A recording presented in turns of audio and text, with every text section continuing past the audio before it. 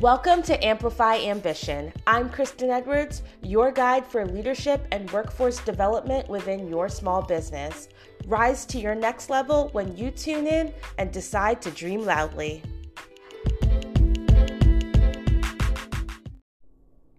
In addition to the career path of your team members, you also want to be hiring very intentionally. And what do I mean by intentional hiring? It's looking at who's currently on your team and saying, can they meet any of the needs? And so a lot of times, because of the capacity of their workload, or maybe they're a part-time employee, several other factors, you might say, oh, they can't possibly add XYZ to their plate. But do they have an interest in learning it? Do they want to grow? As you think about what that career path in the future looks for them, can you move them over to this new thing and then hire their replacement and backfill? Again, thinking about the mobility and how people are moving up, getting them excited so they want to stick around in your business for the long term. And then on top of that, who knows where they might be? They might also want management experience. And so if you have a super small business where there's only like 4 or 5 people, honestly, you should just be the supervisor for all of those people. You should be the day-to-day manager of those people because it's very small. In my personal opinion, until you get to around 7 or 8, you don't really need the middle manager at that point. Like, you can send the message, you can communicate, you can have the one-on-one conversation. But what you can do is, instead of you spending all your time training up that new person and getting them up to speed, you can have a middle person do the training of that. And so again, like, hey, I'm going to give you the opportunity to grow and be promoted and learn something new, but I'm also going to have you train your replacement. And so your social media manager might be moving up to more of a marketing director type of role. Maybe your person who just kind of jumped in and did sales call is now going to lead kind of the sales funnel and the strategy around that, but then backfill.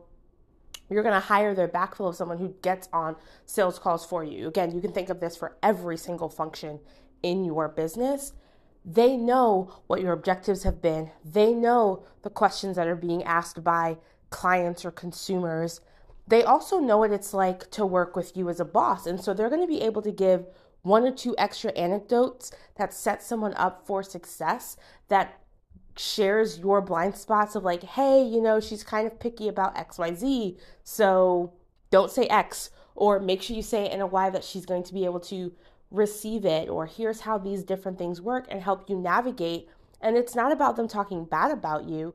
It's again about everyone just kind of getting to a nice, fair, even selling point and camaraderie, being able to set that person up for success so they can excel at their work and meet your standards. That some of them might be really high, others might be low, and your team comes in and makes it a better version of what you might not have been able to do. That's half the reason we all hire, right?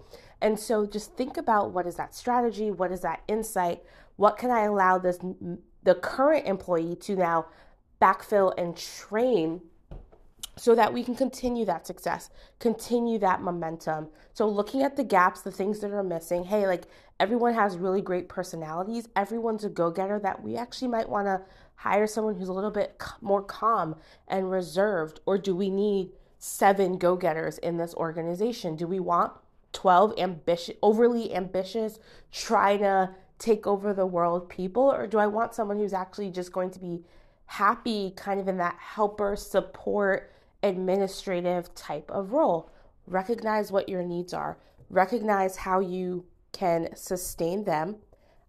Think about, again, the gaps and the needs of your team, and then build your job description accordingly.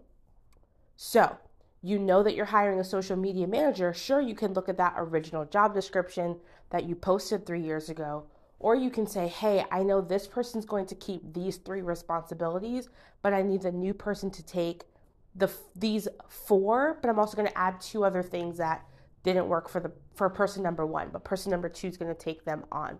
Or can I train person number 1 on these 3 new things, and all 7 can go to the new person? Think about what that means for your team, for your business, for not only camaraderie, but also the success for your clients on the other end. So what do you need? What are the gaps that are missing?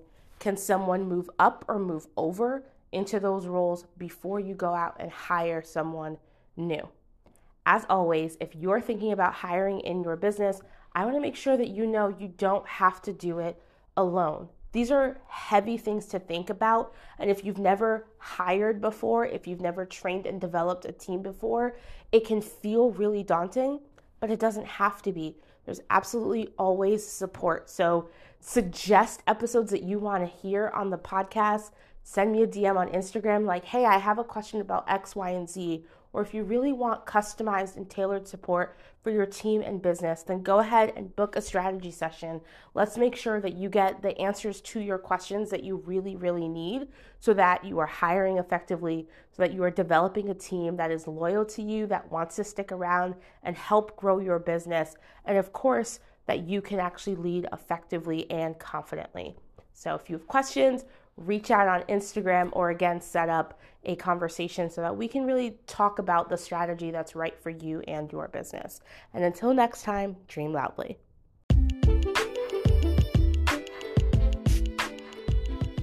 Thanks for taking the time to listen to Amplify Ambition. If you enjoyed this episode, please share it with someone you know. And until next time, dream loudly.